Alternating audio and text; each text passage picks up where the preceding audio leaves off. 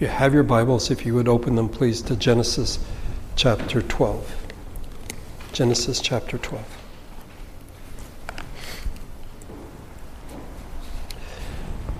In the first 12 chapters of Genesis, we find three beginnings.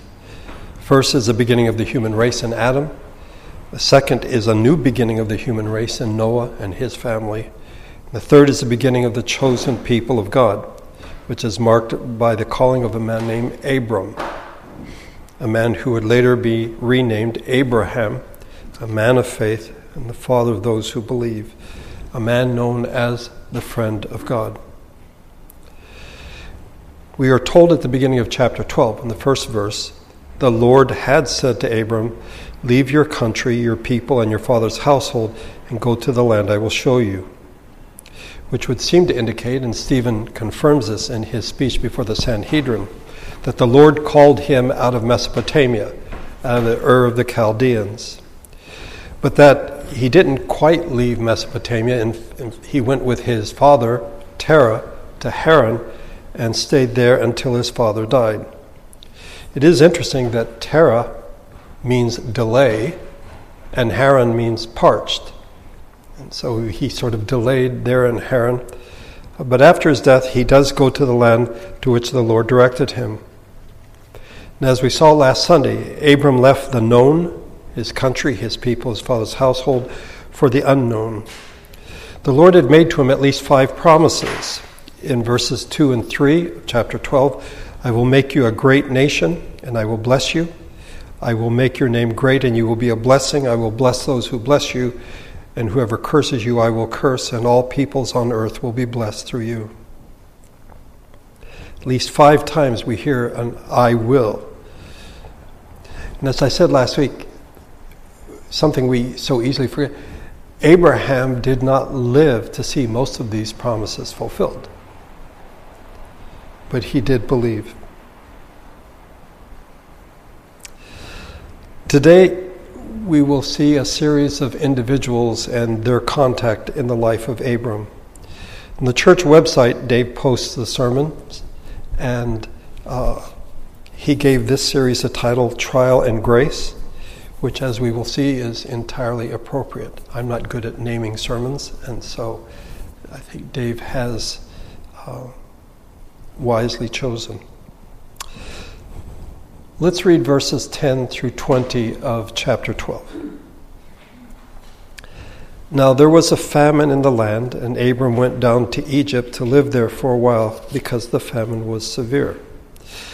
And as he was about to enter Egypt, he said to his wife Sarai, 'I know what a beautiful woman you are. When the Egyptians see you, they will say, "This is his wife." Then they will kill me, but will let you live. Say you are my sister, so that I will be treated well for your sake, and my life will be spared because of you.' When Abram came to Egypt, the Egyptians saw that she was a very beautiful woman. And when Pharaoh's officials saw her, they praised her to Pharaoh, and she was taken into his palace. He treated Abram well for her sake, and Abram acquired sheep and cattle, male and female donkeys, men servants and maidservants, and camels. But the Lord inflicted serious diseases on Pharaoh and his household because of Abram's wife Sarai. So Pharaoh summoned Abram. 'What have you done to me?' he said. 'Why didn't you tell me she was your wife? Why did you say she is my sister, so that I took her to be my wife? Now then, here is your wife. Take her and go.' Then Pharaoh gave orders about Abram to his men, and they sent him on his way with his wife and everything he had." Several things to consider this passage. From all appearances, the promised land had failed Abram. Abram was told to go to a particular place, and now he goes to that place, and there is a severe famine. Has the promise failed? Has God failed him, bringing him to this place where there is this severe famine? What must Abram have thought? That the Lord had promised his offspring the land of Canaan, the land of famine at this point, a severe famine. There's not enough food. And so he goes to Egypt. Side note, this is the first time that Egypt is mentioned in the Bible. Later on, Egypt will be seen as dangerous. It's a place where the Hebrews were enslaved. There are times when people are told, don't go to Egypt, but that's not the case here. Let's not project backwards. Egypt was, in fact, a very logical choice. It was the breadbasket of the ancient world because of its abundant grain crops. And so, on some level, it makes a lot of sense for Abram to leave Palestine and to go to Egypt. But there is nothing to indicate that Abram consulted the Lord. In fact, what we find is he went on his own initiative. And you might say, well, Damon, the Bible doesn't tell us everything, so maybe it is possible that he said. But I would say no, that he did not. Because what we find is that he transitions from faith, believing God, leaving the known for the unknown, he transitions to fear. And now he is afraid. He goes from the known to the unknown, and now he goes from where he is to what he thinks he knows. Because he tells Sarai, listen, if we go down to Egypt, you're a beautiful woman, and they're going to say, hey, let's kill him so that we can get the wife. He imagines a danger that, in fact, probably is not there. This is a trial. This is a testing of his faith.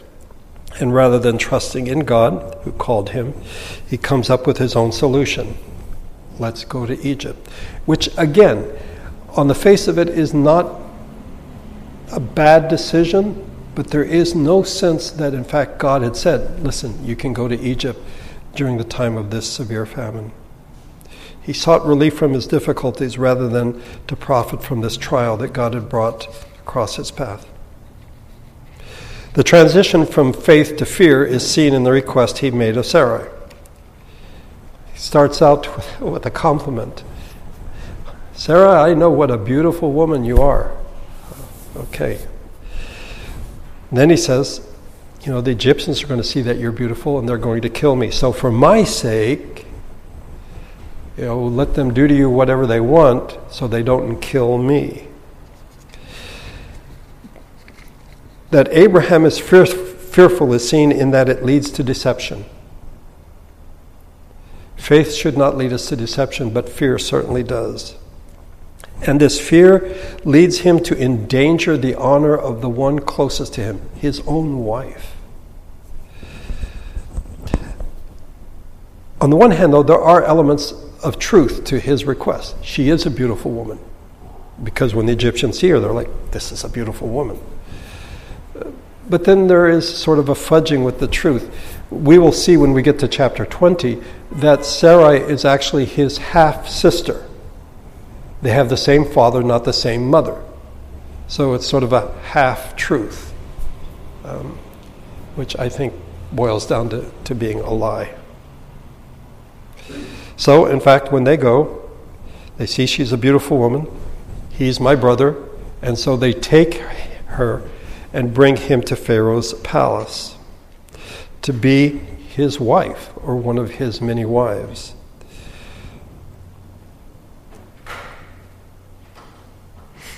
Imagine Sarah's humiliation at having been abandoned by her husband and made a part of a foreign ruler's household, his harem. But God is gracious and he intervenes. The Lord inflicted serious diseases on Pharaoh and his household because of Abram's wife, Sarai. Somehow, and we're not told how, Pharaoh figured out that these diseases, some translations have the word plagues, have come on him and his household, on him personally and his household, because he took a man's wife. He took Sarai from Abram. Somehow he finds out the truth. And he gives Sarai back to Abram and basically deports them. Take her and go, he says. By the way, as I was going through this, I was wondering why the Lord did not inflict plagues or diseases on Abram. He's the person who lied, deceived, but it is Pharaoh who suffers. I think verse number 16, at least for me, is perhaps one of the more important verses in this passage, because Abram's failure is compounded by what we read in this verse. He treated Abram well, that is, Pharaoh did, for her sake, and Abram acquired sheep and cattle, male and female donkeys, men servants and maidservants, and camels. You see, it's not bad enough that Abram let another man take his wife. Okay? He lied about her. He let another man take her. But now he profits from it. He takes what Pharaoh has to give. And if you read the rest of the chapter, he doesn't give it back. He basically sells Sarai. He was treated well and he was gifted. But one of God's promises is that God would bless him. It seems at this point that Abram is relying on Pharaoh's generosity rather than God's promises. This is an important point, and it'll come up again later on in the sermon. Keep it in the back of your mind. The second person, the first is Pharaoh, the second person is Lot. In chapter 13, we find that Abram and his nephew Lot had come with him to the promised land, separate. Did Abram learn his lesson?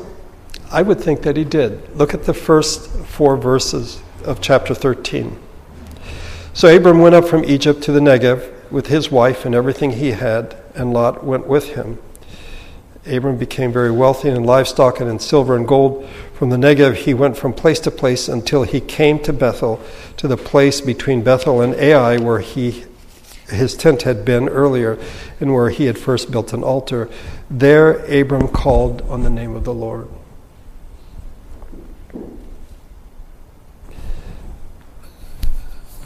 Don't want to inject humor into the sermon, but boy, what kind of a trip must that have been with Sarai from Egypt going back.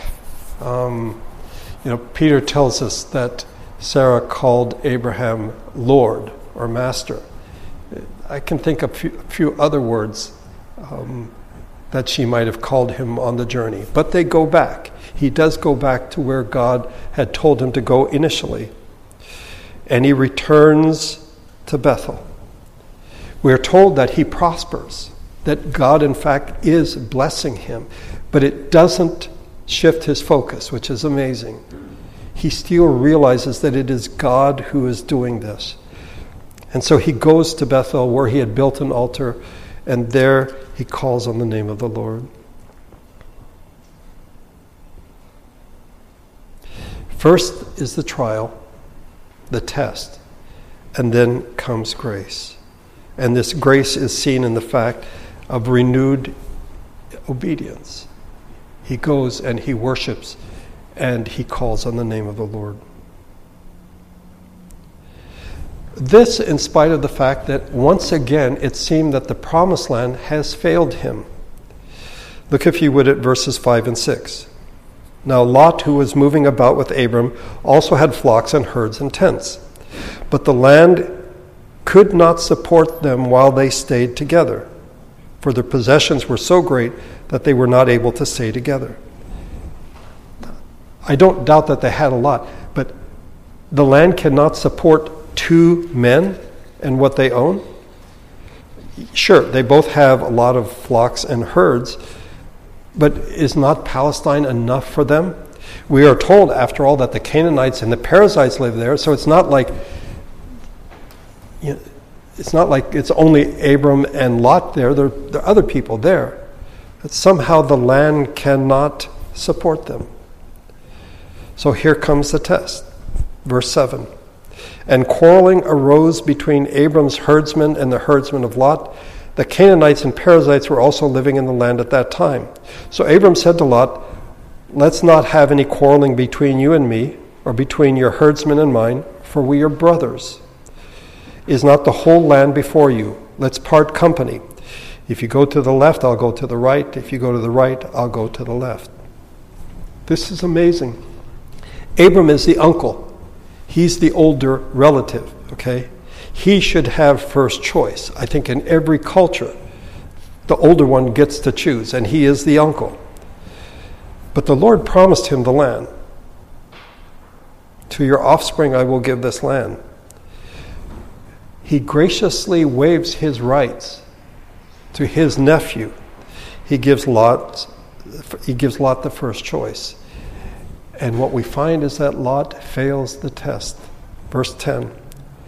Lot looked up and saw the whole plain of the Jordan was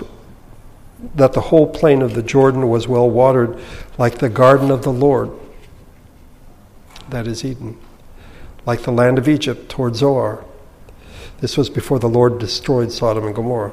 So Lot chose for himself the whole plain of the Jordan and set out toward the east. The two men parted company. Abram lived in the land of Canaan, while Lot lived among the cities on the plain and pitched his tents near Sodom. Now the men of Sodom were wicked and were sinning greatly against the Lord. In the same way that going to Egypt seemed like a reasonable solution to deal with the famine, so the plain of Jordan, which was well watered, is like the Garden of Eden. This seems like a good choice. But Lot chose the whole plain of the Jordan. He chose to live near a wicked people. He pitched his tent near Sodom. What we find is that unlike his uncle, Lot did not live by faith but by sight. We're told that he looked up and saw. He looked around and doing a survey visually. He's like, yeah, this is the place that I want to go. Paul tells us in 2 Corinthians, we live by faith, not by sight. Not so with Lot. But what about Abram? Abram allowed Lot the seemingly better location. All things being equal, well-watered, Canaan is okay, but it's not like the Jordan plain. But he stayed where he was because he believed the promises of God, which are expanded and fleshed out. Look at verse number 14. The Lord said to Abram after Lot had parted from him. So Lot got the good part of the deal, seemingly. The Lord speaks to Abram. Lift up your eyes from where you are and look north and south, east and west. All the land that you see I will give to you and your offspring forever. I will make your offspring like the dust of the earth, so that if anyone could count the dust, then your offspring could be counted. Go walk through the length and breadth of the land, for I am giving it to you. So Abram moved his tents and went to live near the great trees of Mamre at Hebron, where he built an altar to the Lord. God says, listen, I will take care of you. I will take care of you and your descendants. Seemingly, Lot had taken care of himself and left Abram with the short end of the stick. But the Lord says to him, listen, I will take care of you. And Abram responds in worship.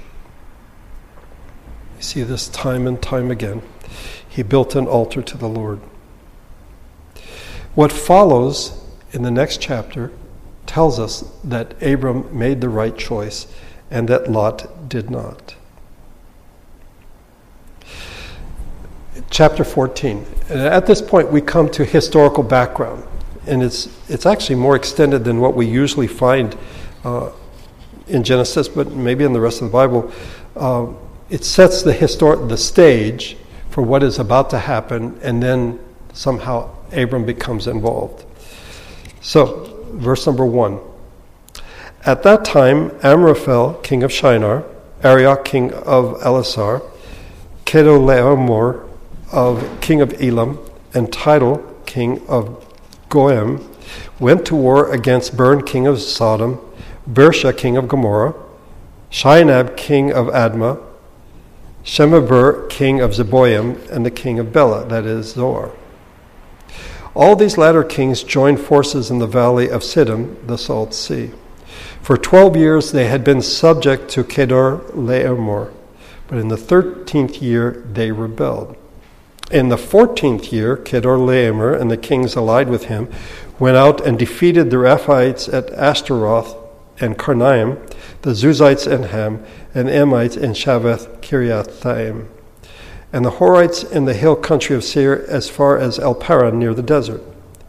Then they turned back and went to En Mishpat, that is Kadesh, and they conquered the whole territory of the Amalekites, as well as the Amorites who were living in Hazazon Tamar. Then the king of Sodom, the king of Gomorrah, the king of Admah, the king of Zeboim, and the king of Bela, that is Zoar, marched out and drew up their battle lines in the valley of Siddim against Kedorlaomer, king of Edom, Tidal, king of Goem, Amraphel, king of Shinar, and Arioch, king of Elasar, 4 kings against 5. Now the valley of Siddim was full of tar pits, and when the kings of Sodom and Gomorrah fled, some of the men fell into them, and the rest fled into the hills. The 4 kings seized all the goods of Sodom and Gomorrah and all their food. Then they went away. They also carried off Abram's nephew Lot and his possessions, since he was living in Sodom. So this is the background, and we're 12 verses to set the stage. There are 5 kings in the region who are subject to another king, that is Kedorlaomer. I think I always struggle with this because I think if you're king, that's it, you're at the top. But traditionally in the ancient world, you have kings of cities, but you have kings that are over them. Among the Irish, these were known as the High King. He's the one who's over the other kings. And we sing this in Be Thou My Vision, High King of Heaven, the king who is over all kings. We open with the hymn today, Come Thou Almighty King. He is the High King. Well, Kedorlaomer, these 5 cities paid tribute to him. They did so for 12 years. And then they decided, we're not going to do that anymore. And in the 13th year, they rebelled. So the next year, the 14th year, Kedorlaomer gets his buddies, 3 other kings, and they come against the people in Palestine. And initially, it isn't against these 5 kings, but against other people, and basically just take everybody out. I mean, it is a very successful enterprise. So these kings decide that they're going to come to the aid of these other people, and they are defeated. Kedorlaomer defeats them, and he takes all that they have, all the goods of Sodom and Gomorrah, all their food. And then he goes home. He's on his way home. He went away. They also carried off Lot and his possessions, and this is how Abram enters into the story. I don't know if you noticed something in verse number 12. Earlier we are told that Lot pitched his tents near Sodom. In verse number 12, he's living in Sodom. Okay, so he is now sort of assimilated into what is basically a wicked culture. He's living in Sodom, and that's why he and his possessions are taken away. So what does Abram do? Verse number 13. One who had escaped came and reported this to Abram the Hebrew. By the way, this is the first time the word Hebrew shows up in the Bible, and Abram is named as the Hebrew. Now Abram was living near the great trees of Mamre the Amorite, a brother of Eshcol and Aner, all of whom were allied with Abram. So he had allies. It wasn't that everyone was against him since he was called by God. He was in fact living at peace with the people around him. So when he hears this, verse number 14, when Abram heard that his relative had been taken captive, he called out the 318 men born into his household, 318 trained men born into his household, and went in pursuit as far as Dan. Abram springs into action. His nephew has been taken. He is going to bring him back. He gathers 318 trained men born into his household. Now we begin to have a sense of how prosperous Abram was. I mean, he has 318 men who have been born by his servants into his household. Abram's doing rather well. We will see later on, it isn't just the 318, though, that there are also his allies who are mentioned, that they go with him, but we're not told how many of them there were. One might say that this was either a brave move or a foolhardy move. Chedorlaomer et al. Had enough fighting men to defeat the 5 rebel cities, and everybody else, the Amalekites, the Amorites, they took them out. And he has 318 men. That's like an impressive number for one man. But in contrast to this victorious army, I don't know. Verse 15. During the night, Abram divided his men to attack them, and he routed them, pursuing them as far as Hobah, north of Damascus. He goes toward Dan, which is the northern part later on of the 12 tribes, and then he goes beyond Damascus. He divides his men, he attacks Chedorlaomer and his army, and he defeats them, he routs them. Now, some might think that the small number of fighting men and dividing them into 2 or more, we're not told, simply divide them into various groups, is not a strategy for victory. But throughout the Old Testament, we are told of similar victories when God led his people into battle, such as the story of Gideon. Do you remember the story of Gideon? That he went against the Midianites, and they blew the horn and said, listen, we're going to go take out the Midianites. And 32,000 men gathered.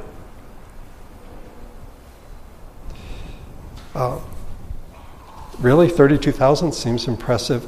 There were 132,000 of the Midianites. So they're outnumbered 4-1. But then God tells Gideon, you've got way too many men. So Gideon says, anyone who's scared and wants to go home, go home. 22,000 leave. So he's got 10,000. So it's like 13-1 now.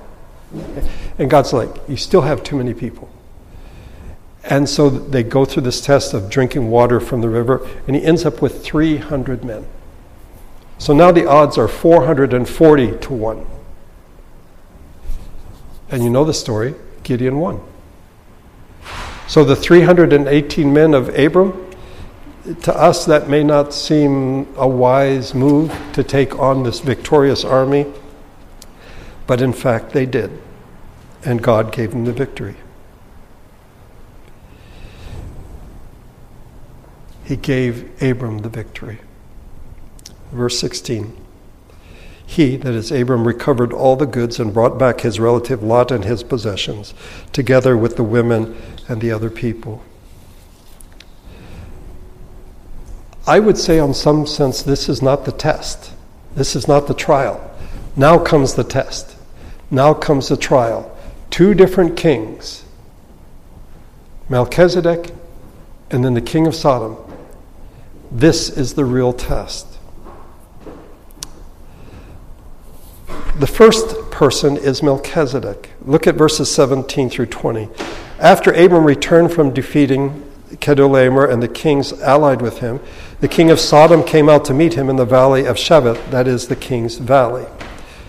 Then Melchizedek, king of Salem, brought out bread and wine. He was priest of God Most High. And he blessed Abram, saying, Blessed be Abram by God Most High, creator of heaven and earth. And blessed be God Most High, who delivered your enemies into your hand. Then Abram gave him 1/10 of everything. Melchizedek is a fascinating character in Scripture. We are told that he is the king of Salem. Salem means peace, shalom. It will later be known as Jerusalem. This means he was a Canaanite. Okay, he's not, if you wish, one of the chosen people. Abram is, Melchizedek is not. But he is a priest of God Most High. Seems strange. He brings wine and bread to Abram and his men. He then blesses Abram by God Most High, and he blessed God Most High. So many questions arise at this point. How can a Canaanite be a priest of God Most High? Which brings up an important point, sort of a side note, but an important one. What is Scripture? It is a revelation of God. And that is the purpose of Scripture, to reveal God. It doesn't tell us everything there is to know. What it does is it tells us the lineage of Jesus, the Messiah. So from Abraham to Isaac to Jacob, his sons, and so on. It doesn't mean that these are the only people, in my opinion, who worship God. And Melchizedek is a prime example of that. God has other people who worship him. It's not just Abram and his line. Abram and his line are important because it will lead to the Messiah, to Jesus. But there are other people as well who worship God, and Melchizedek is known as a priest of God Most High.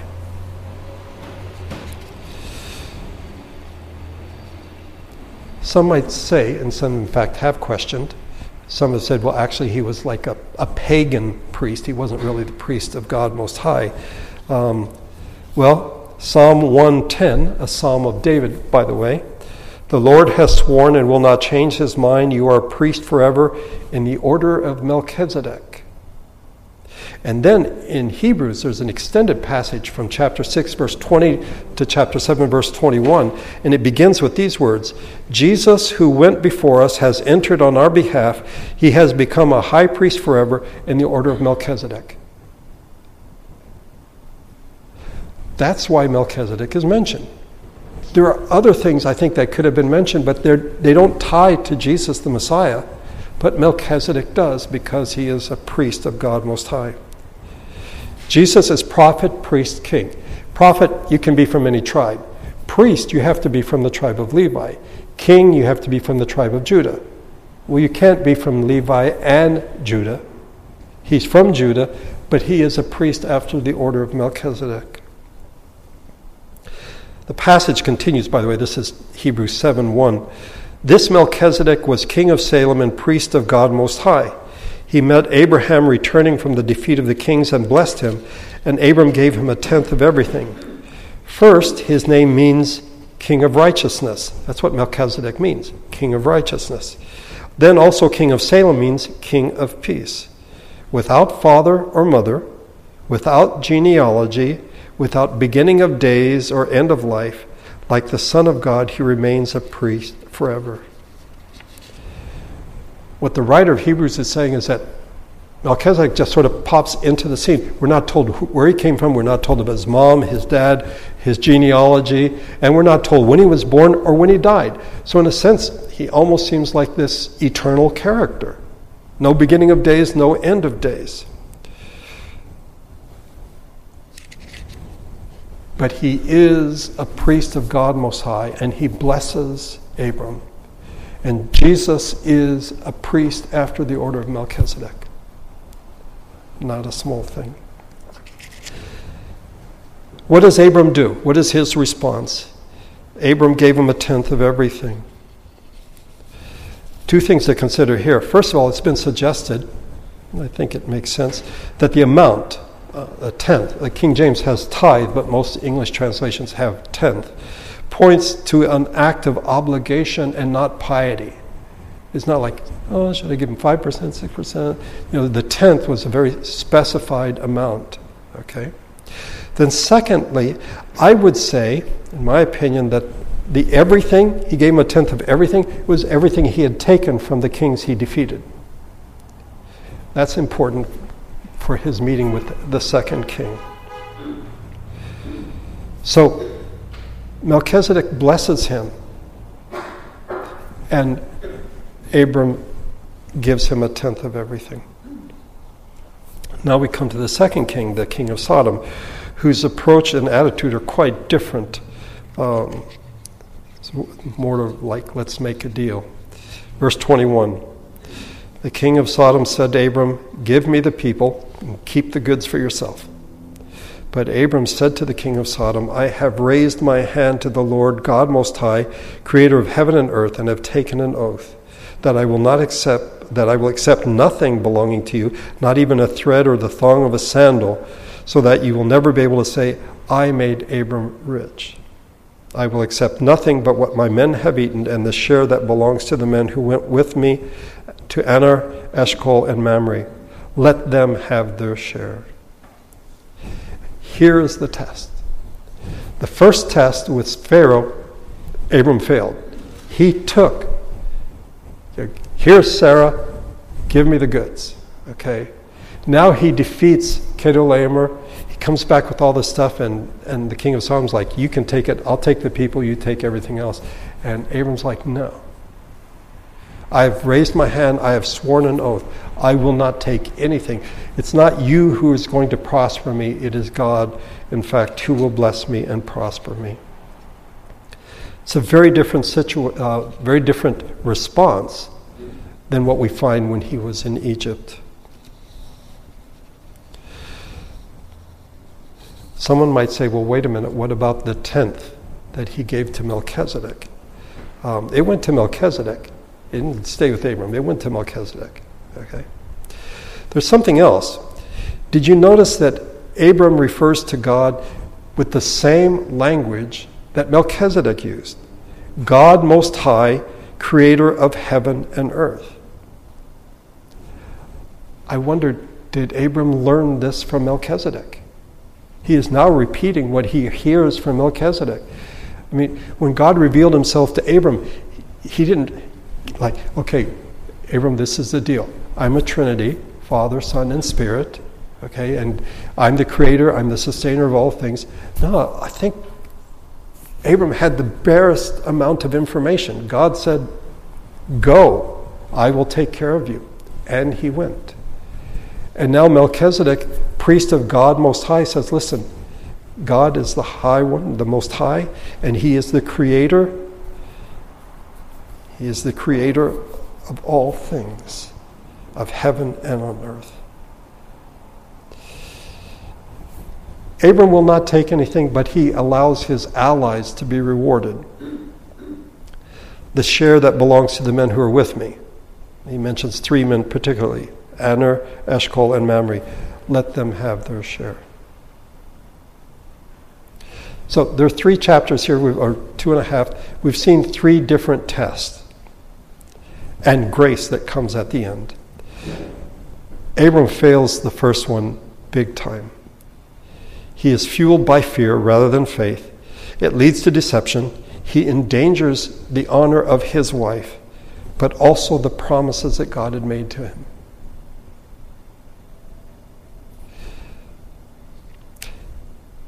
And his failure, I think, is made even more evident by the fact that he took what Pharaoh gave him. But returning to the promised land, Abram goes to Bethel, where he had built an altar, and he calls on the name of the Lord. He failed the trial, the test, but then there is grace. God preserves Sarai, a poor woman, abandoned by her husband. God preserves her by inflicting Pharaoh and his household with plagues and diseases.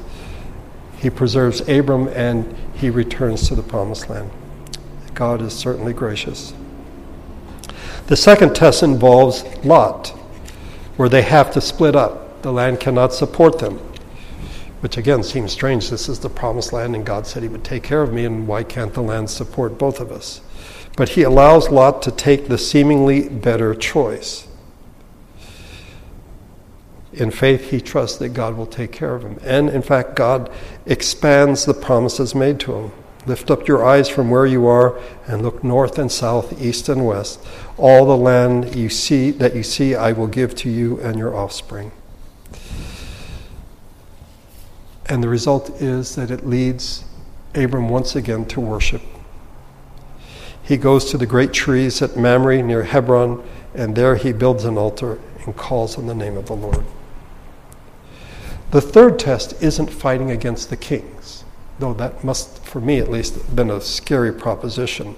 You have 4 kings that have basically decimated Palestine, and they're on their way home with everything they have. You have 318 men. That's impressive, but not impressive enough, I think, to take on these armies. But that's not the test. That's not the trial. The trial is what happens after he wins. It's oftentimes the case. It's not the crisis. It's how we respond after the crisis. And he realizes that if he takes what the king of Sodom has offered him, it would allow someone other than God to take the credit for his prosperity, for what God had promised him. So he will not take anything from the king of Sodom. But to Melchizedek, he gives a tenth of everything. He gives, he does not take. And there is grace. Once again. And Melchizedek blessed Abram, saying, Blessed be Abram by God Most High, creator of heaven and earth. And blessed be God Most High, who delivered your enemies into your hand.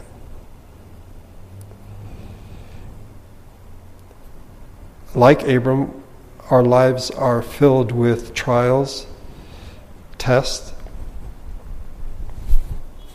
Like Abram, we oftentimes fail. But God is gracious. But there are times when by his grace we don't fail. If you wish, we pass the test. We live by faith, not by sight. And God is still gracious. In each case in Abram's life, he calls on the name of the Lord. He responds in worship. And by God's grace, that's what we should do as well. Let's pray together.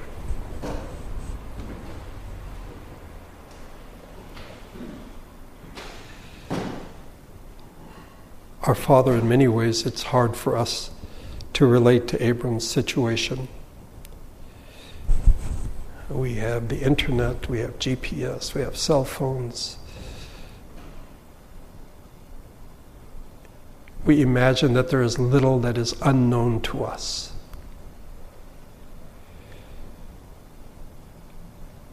And so, like Abram, we oftentimes make decisions which seem to be good and sound, reasonable, rational decisions, forgetting that, in fact, we should call on you.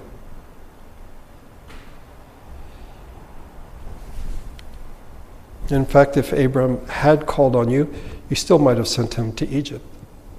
But he didn't. He lived in fear and not in faith. We begin our worship every Sunday by singing, I will not fear.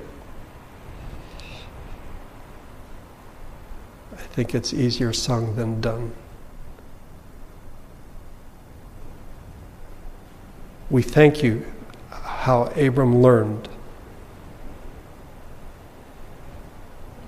how he did come to rely on you, willing to take what was seemingly the poorer of the two choices, letting his nephew get what seemed to be the better choice.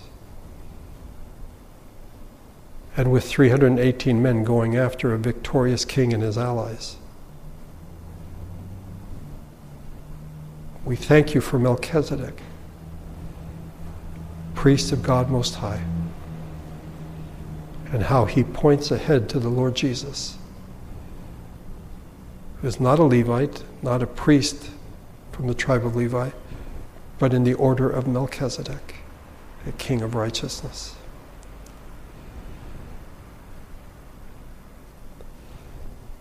There's so much for us to learn. By your grace, may we take these things to heart and meditate on them. And as James says, may we be doers of the word and not hearers only. I thank you for bringing us together today. We are told that there will be more rain. We pray that you would preserve us and our neighbors. Pray for those up north who have suffered the worst of it. May we be reminded that you are the creator of heaven and earth. This is your world. As we leave this place, may your Spirit and grace go with us. And as we walk through the world in this week, may we have a sense of your presence. That you're right with us every step of the way. If we would just pay attention and listen. We thank you for your love. And we pray this in Jesus' name. Amen.